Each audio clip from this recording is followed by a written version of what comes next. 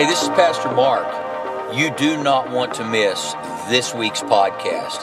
You're going to laugh till you cry, but it's good tears. They're good tears. So, man, tune in, listen to this podcast. It's going to inspire you, encourage you, and prayerfully help bring change that you desire in your life. God bless you. Thanks for listening. Synchronized Faith is the series we've been working with. And we talked about the very first week.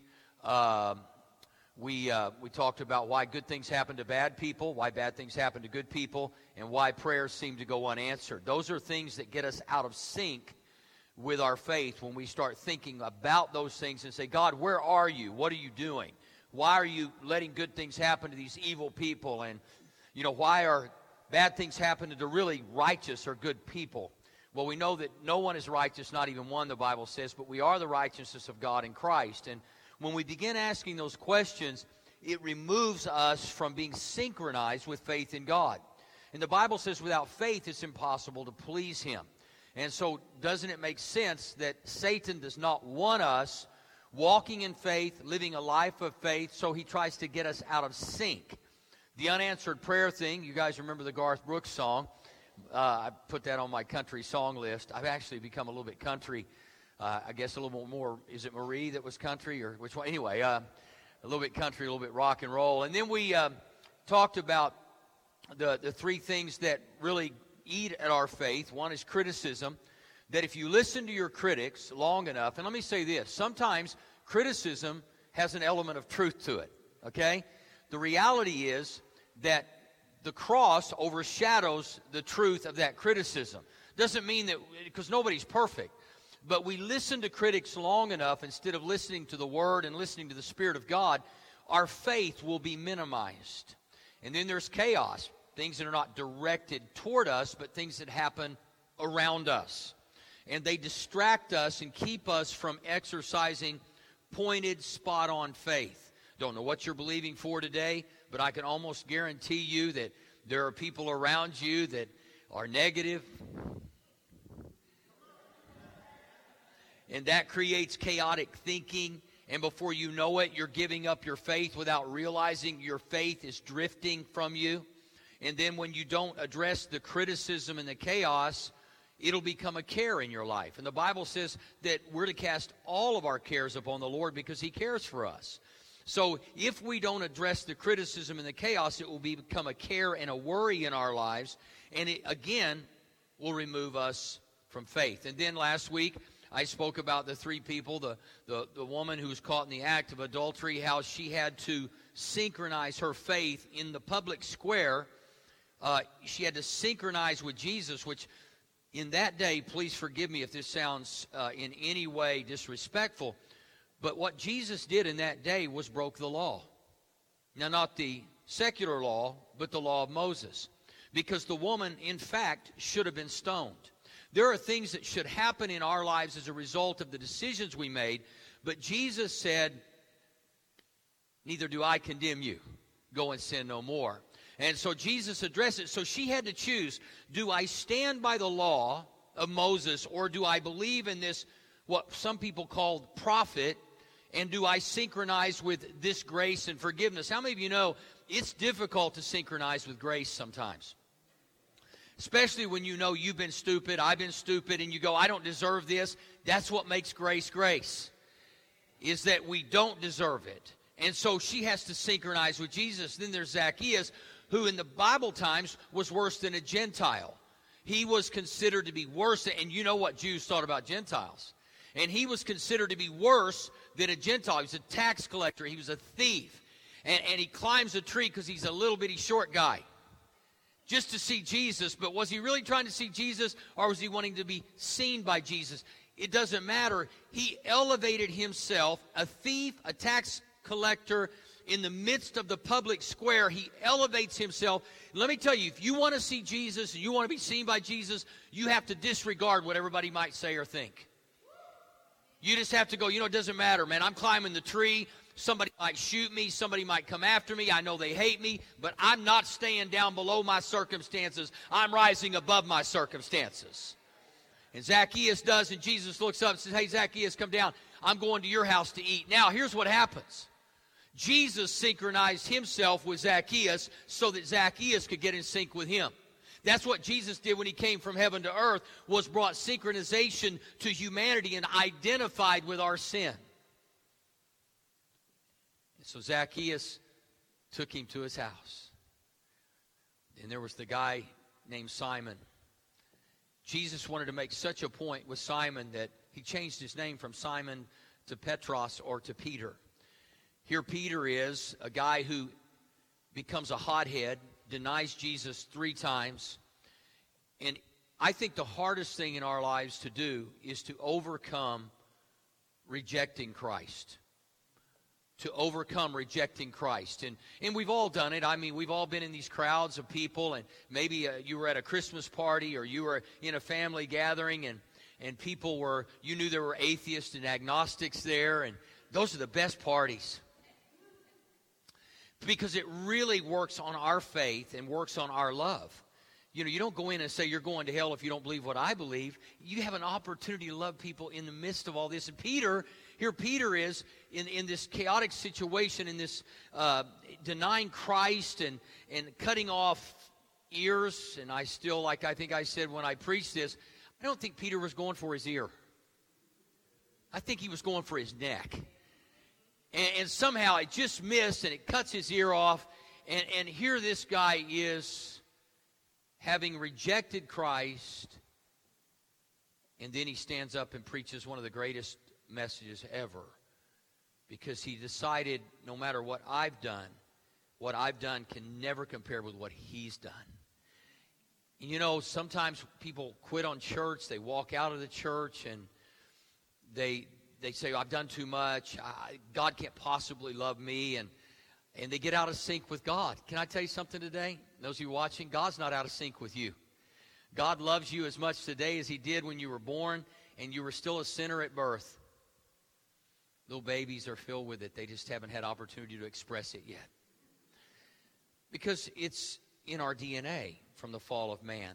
So today is part 4. And today we're going to talk about the little bitty things, the small things that make a huge difference. You know, sometimes we're waiting on God to give us this big task, and we're waiting on some kind of big sign from God. In reality, I find the small things may be tougher than the big things. In other words, when things are real obvious, we have no problem. It's obvious. Must be God, we say. Must be God. I can see it everywhere. It's easy. But sometimes it's those very small things. I believe it's called the small foxes that destroy the vine. And so the small things are critical, and sometimes we overlook the small things. We fail to look at the details and say, God, what is it you really have? And there was a doctor, a lawyer, a young boy, and a priest. Anytime you start a sentence with that, you know it's a joke. They went up in a private airplane just to kind of fly over the city. And as they were up there, the plane began to stutter, and then finally the engine stalled. The pilot worked for a long time to try to get the engines restarted, but it just wasn't happening. So the pilot steps out of his seat, grabs his parachute, and says, guys, this is going down. You need to jump. So he puts his parachute on. He jumps out. And unfortunately, there were 4 people left with only 3 parachutes. And so, of course, the doctor looked at everybody. He says, I'm a doctor. I save lives, so it's very important that I live. So he grabs his parachute. He jumps out of the plane. And next is the lawyer. And the lawyer said, you know, I'm a lawyer. We're the smartest people in the world. I deserve a parachute. So he grabs it. He jumps. And the priest, the humble, precious priest, looks at the young boy and said, you know, son, he said, I've lived a long, full life serving the Lord. He said, you have a long, wonderful life ahead of you. Here, take the parachute. The little boy took it just for a second. He said, Father, he said, here, you can have it back. He said, the lawyer just jumped with my backpack. So it's not always the smartest. It's sometimes the smallest. You don't have to be brilliant. You just have to have faith. You have to trust God. And so today we're going to talk about the small things. If you would, turn in your Bibles to Zechariah chapter 4, verse 8, or it'll be up on the screen. And we're talking here about building the walls. Zechariah is writing about rebuilding the walls of Jerusalem. And whenever you start doing even the littlest things for God, there will always be people who will challenge you.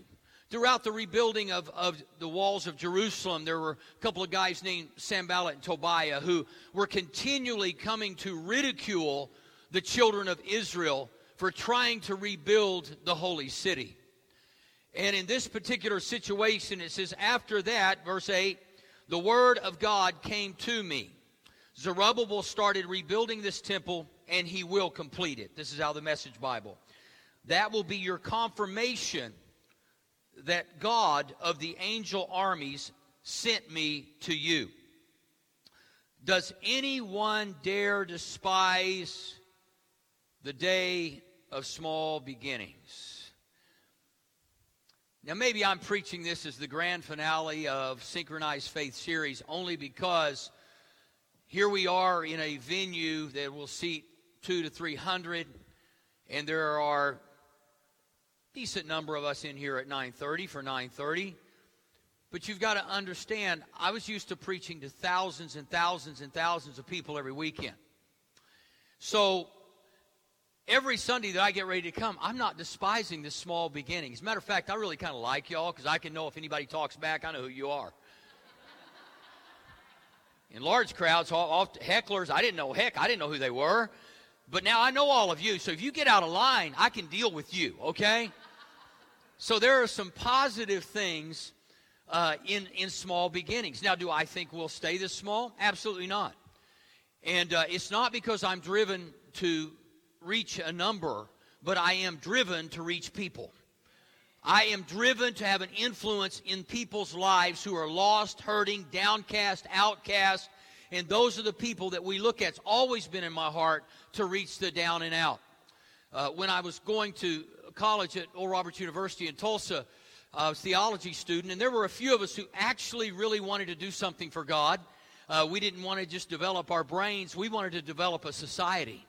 And so we were so desperate, nobody would let us preach. I mean, we were theology students. We were dangerous to those who were real charismatic, and we were stupid to those who had theology degrees already. We didn't fit anywhere except, on the streets. So we would, me and one other guy would go downtown Tulsa, and it's nothing like Bricktown. When you go to downtown Tulsa, it's dark, and you got to be careful, okay? It's not a bad city. It's just not set up for people to go and have coffee at midnight. But we knew that's when the homeless were out, so we would go downtown, and we would go and just begin to share the gospel with them. It's always been in my heart to reach that kind of person. And you say, well, and I believe everybody needs to be rich. The up and out are as in bad a shape as the down and out. But for some reason, when you just get it in your head that you've got to share one-on-one, and you that's all the audience you've got, sometimes it can be a little disheartening, especially when they turn you down. I gave a homeless lady $1 to pray the sinner's prayer with me just so I could say she did. And desperate.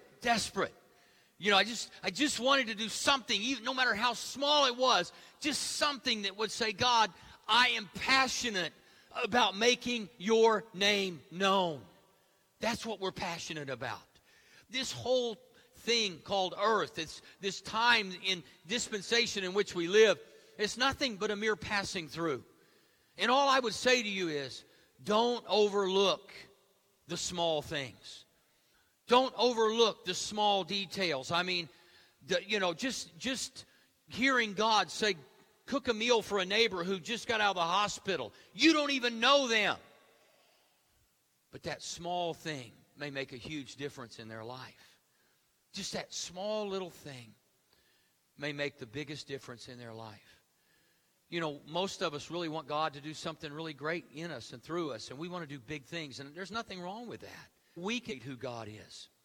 We'll never appreciate the big things until we really, really are committed to the small things in life.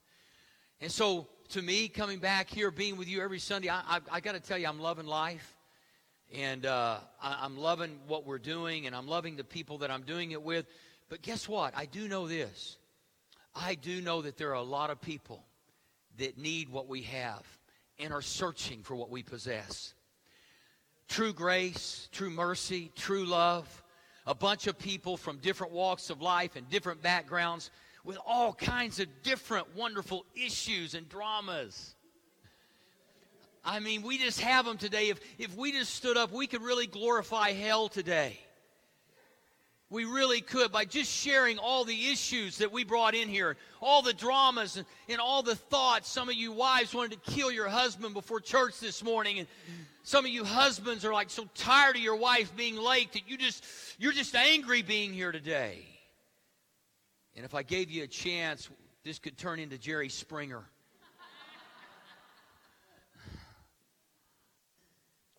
But we came to glorify God.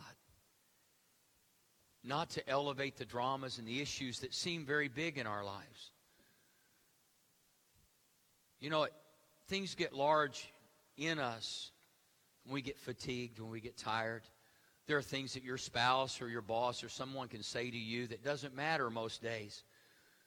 But on a certain day, that which should not be a big deal becomes a big deal. And that's when we have to go back and remember the small things. Love your neighbor. Bless those who persecute you. We don't like to preach on those things because that requires us to crucify our flesh. But it's those little bitty thoughts. Forgive, bless, love, extend grace, extend mercy. When you know that the person that you're looking toward doesn't deserve it. Elijah was a great man. If you'll turn in your Bibles to 1 Kings 19, Elijah was a great man, but how many of you know Elijah even had issues? I mean, men have been running from women for a long time. Elijah began running from Jezebel, scared to death of this little woman. I don't think I'll get to see Jezebel. Maybe, I doubt it. But maybe there'll be pictures in heaven of showing the victory that Elijah had over that situation. But he was frightened. And he had conquered the prophets of Baal. God had shown himself strong in his life. But even Elijah had issues and dramas that could have prevented him from doing even greater things in his life. And it says in verse 11, then he said, go out and stand on the mountain before the Lord. And behold, the Lord passed by, and a great and strong wind tore into the mountains and broke the rocks into pieces before the Lord. But the Lord was not in the wind. How many times are we looking for God where God isn't? God, I know that you're so dramatic. You're such an awesome God that we're looking for God in the huge, in the monstrous, in something beyond what we can even imagine. Elijah's looking for God in this mighty wind. Then it says, and after the wind, an earthquake. But the Lord was not in the earthquake. Sounds like this is Oklahoma to me.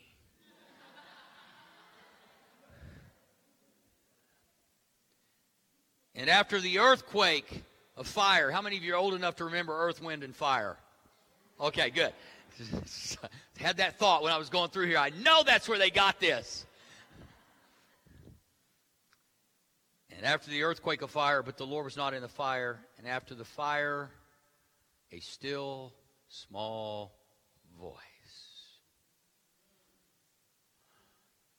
During the 2-year, well, it wasn't quite 2 years at that point, but it was getting close for me, the hiatus of my dark time. I really was kind of in this position looking for God in all the big things. And saying, God, you got to really show me. You got to show me where you want me to go. I had the job offer in Europe, one in the Bahamas, and those were big deals to me. I mean, actually, I looked at those and I thought, this is a no-brainer. Come on, who doesn't want to live in Europe or the Bahamas? Come on, somebody. That's what I'm talking about. I'm thinking, this is a no-brainer. I'm out of here. I get to disappear. I'm going to do my thing. And lo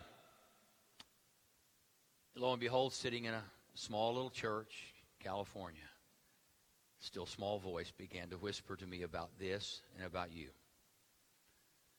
I was kind of like Elijah. Like, really, God?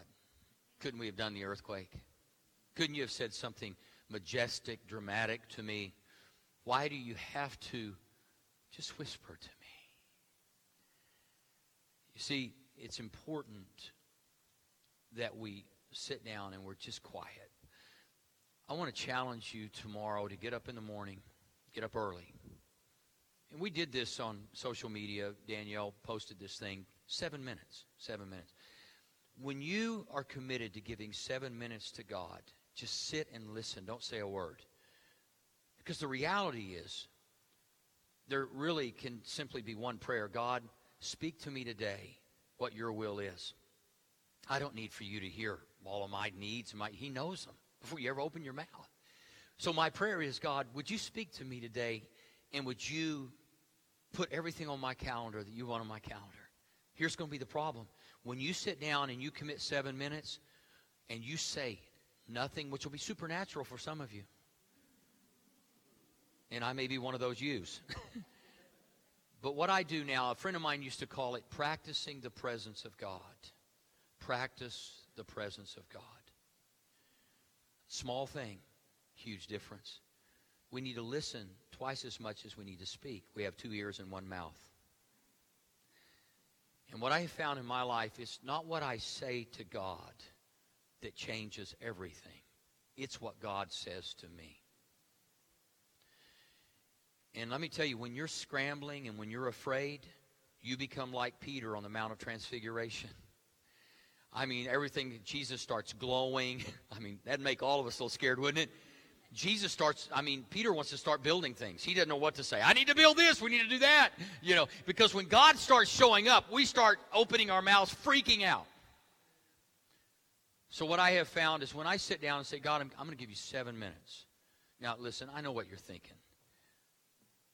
That I am spiritually dwarfed. It's not the amount of time. It's the amount of attention. It's the amount of attention. Our attention spans are so short. And it's so difficult. I don't know about you. My mind starts thinking, oh, I need to do this, I got to do that. And thank you, Jesus. And then I got to write it down. I want to challenge us as I conclude this series, Synchronized Faith, because the question would be, how do we synchronize our faith every day with God? When I look at Elijah's story and his great crisis and all that he was going through, just simply listening for the right voice. See, silence is golden. Synchronized faith is a still, calm, often silent faith. When I hear people, and I believe in confession, and I believe in saying things that line up with the Word of God, but I also believe that sometimes when I go to Psalm 46:10, be still and know that I'm God. Be still. Now, I'm a loud person. I'm a vocal person. I process everything out loud. I wish I was an introvert most of the time instead of an extrovert, because introverts seem to be able to navigate without anybody. Then there are those of us who say way too much. And sometimes we just need to be still and say, God, I need that still small voice that you used to reach the great man of God, the prophet Elijah. That's what I need today. Quiet time prepares us for noisy times. When you get to the office, if you've had quiet and still time with God, all the noise in the office will not be near as loud to you as it is to everyone else. And it won't bother you because you have insulated yourself, not isolated, but insulated yourself with the presence of God. Some of us in here are fixers. We're going to fix everybody and we're going to fix everything. And we're going to do it in the name of Jesus Christ of Nazareth. And that's probably how we'll say it to justify our foolishness. Instead of just saying, Lord, I want to hear your voice. I just want you to whisper in my ear today. I don't need anything bombastic. I don't need anything dramatic. I just need to hear your whisper in my ear today. And women, don't think that you can roll over and go, take out the trash, honey.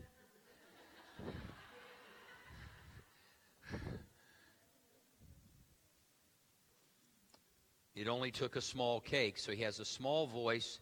Then he's hungry.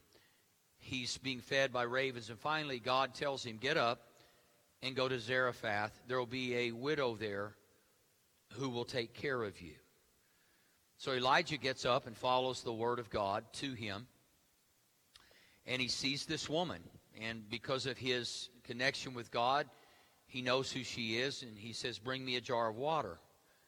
And she says, okay, because water had wells and it was rather plentiful, but the food supply was short. And Elijah then yells out to her and says, oh, also bring me a small cake. Now, in this modern age, that would be called spiritual bullying. Using your prophetic position to get me to feed you, because she said, well, actually, I'm out just gathering a few sticks, and I'm getting ready to go home and cook my son and I our last meal, and then we're going to die. Well, wouldn't most of us have said, oh, forget it, it's okay. Not Elijah's, I want my cake. Now, here's what was happening. He had heard a small voice, and he knew what the power of that. But in this moment, the real power is he synchronized his faith with that voice. Now, this woman has to synchronize her faith with this request. Now, how many times have we had someone ask us for something that we knew we didn't really have the wherewithal to give them?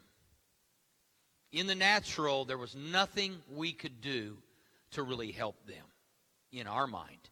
But it wasn't in that moment. It wasn't about the resource. It was about the response. She knew that she was going to eat and die. That's what she had already factored everything in and said, there's just nothing else. We have nothing else. We have no more oil. We have no more wheat. We have nothing left to make anything. And Elijah puts this request. Now listen to this. The woman does it. And as she's going to do it, Elijah tells her, until the rain. Now, I don't know if he's feeling responsible because he was the one that delivered the message, it won't rain for 3 years, 3.5 years. I don't know. But I do know this, that he responded to that woman's response. Don't worry. Everything you have is not going to run out until it starts to rain. And when it starts to rain, the harvest will come. Sometimes, when someone puts a demand or a request on the small thing that we have, they're really giving us an opportunity to synchronize our faith with a miracle.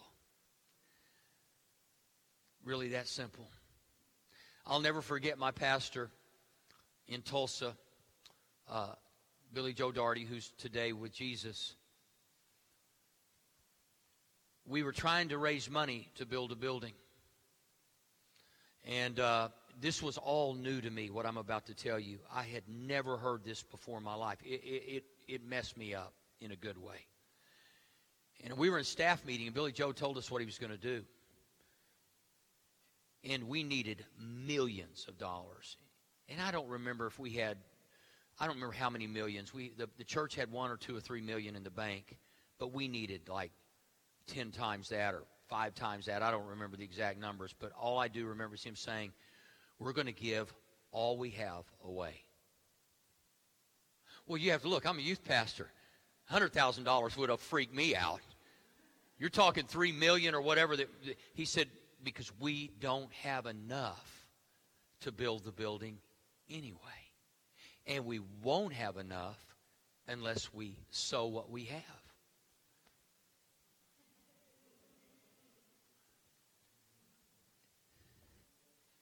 It actually lined up with the Bible. Whatever you sow, you reap. Well, if you go to Tulsa today, across from Oral Roberts University, there's a building sitting there that is debt-free. He simply obeyed God. And relatively speaking, with the small thing that he had. He didn't have enough to do what he needed to do to finish what he needed to finish. This woman didn't have enough to even take care of her son and herself, but she synchronized her faith with a promise from God. You see, sometimes, even when it comes to giving of any type, we measure what we have in our hand and the possible outcome instead of measuring what would happen if we put it in God's hand. I'll never forget, you guys know I'm a car freak. I've had muscle cars since I was 16. And I got to be honest with you, cars can really have an effect on me. And now everybody has their thing. For some of you, it's shoes. If we went to some women's closets, it's ludicrous. It's ridiculous in some of our minds. But it's not to you. It's not to me. See, the problem isn't the shoes or the cars. The problem is who has who. Does the car have me, or do I have the car? Do you have the shoes, or the shoes have you? And I'll never forget the day God tested me on this, and it was a small thing. It wasn't a great car, but it was a good car. And he said, I want you to give it away. Now, you have to understand, God could have asked me to give anything else away. But that. After that, I began giving cars away, and I began receiving cars that were better than the ones I gave away. Now, that may not resonate with you, but just think about the things that you love the most. And I'm not saying God will do this, but it could be funny next week if you come back angry that God asked you to do something really small, and relatively speaking, like he put on this widow. Because it seemed really, when you read this story, if I was a heathen, an atheist, agnostic, I'm not even sure if I didn't understand God, want this kind of God. Because God's asking the prophet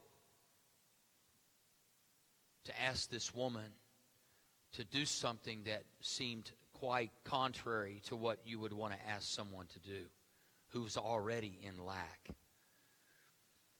But when we synchronize our lives with the very small things, New Testament says if you're faithful over the little, God will make you ruler over much. If we don't handle small things well, why would God ever entrust large things to us? Some of you have exercised this beautifully, and I thank you for that. We would not be where we are today had you not been faithful to do the small things. Maybe it's relative. Maybe, $10,000 is a small thing to a billionaire. It's relative.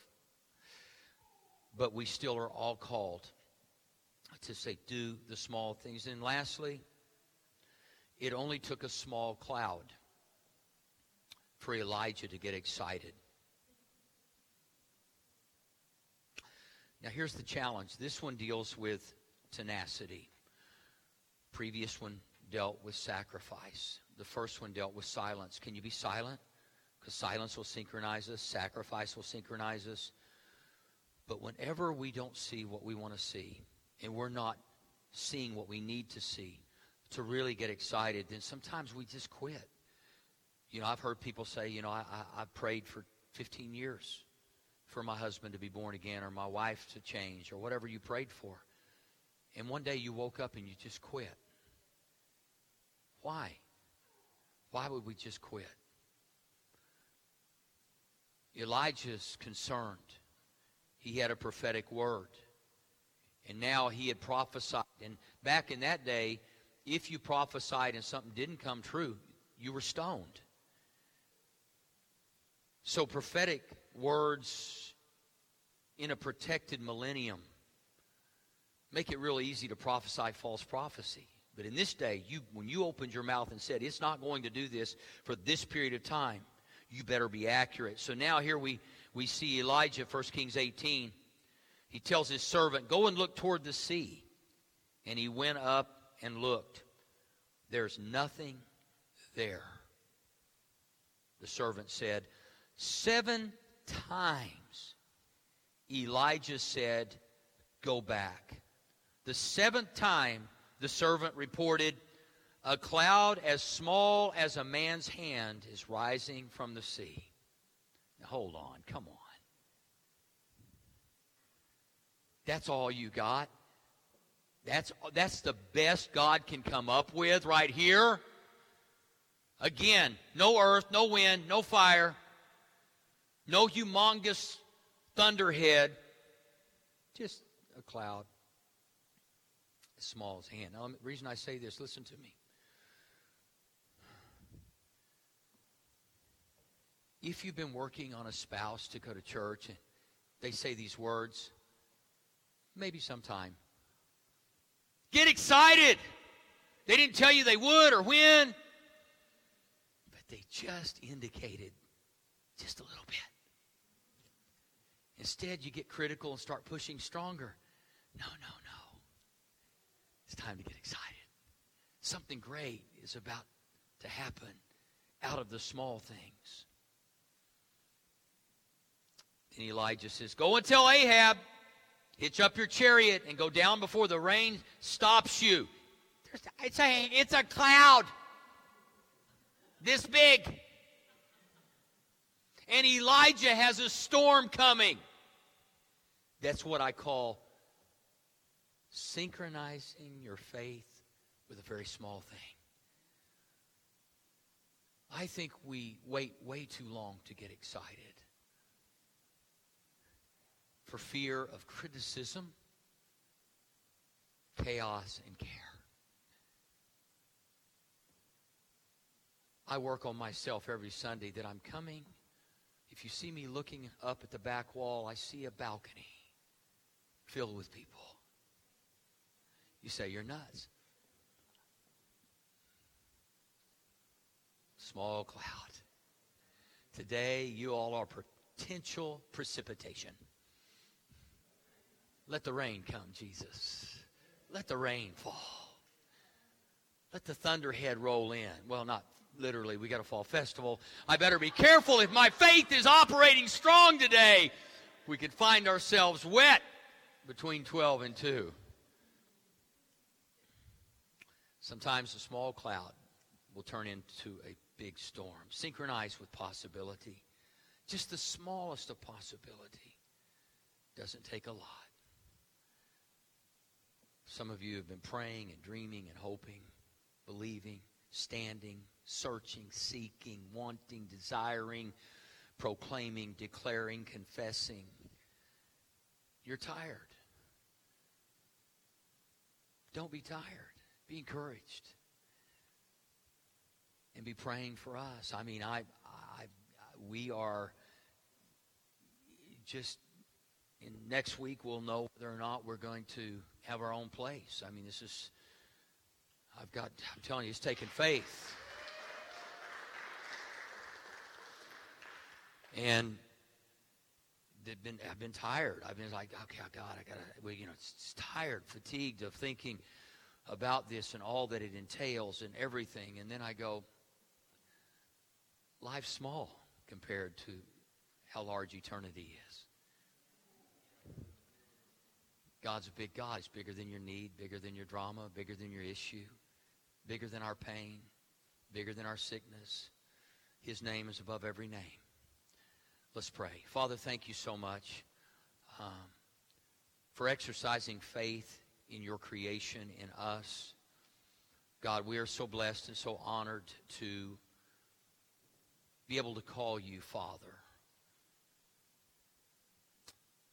With every head bowed and every eye closed, maybe today that's not been something you've been able to do, is to really feel comfortable calling him Father. Jesus said, I'm the way, the truth, and the life. No man can come to the Father except by me. So the way to be able to call him Father is through Jesus. So what I'm going to do is I'm going to pray a prayer with all of you in here and those of you watching online. The Bible says all who call upon the name of the Lord shall be saved.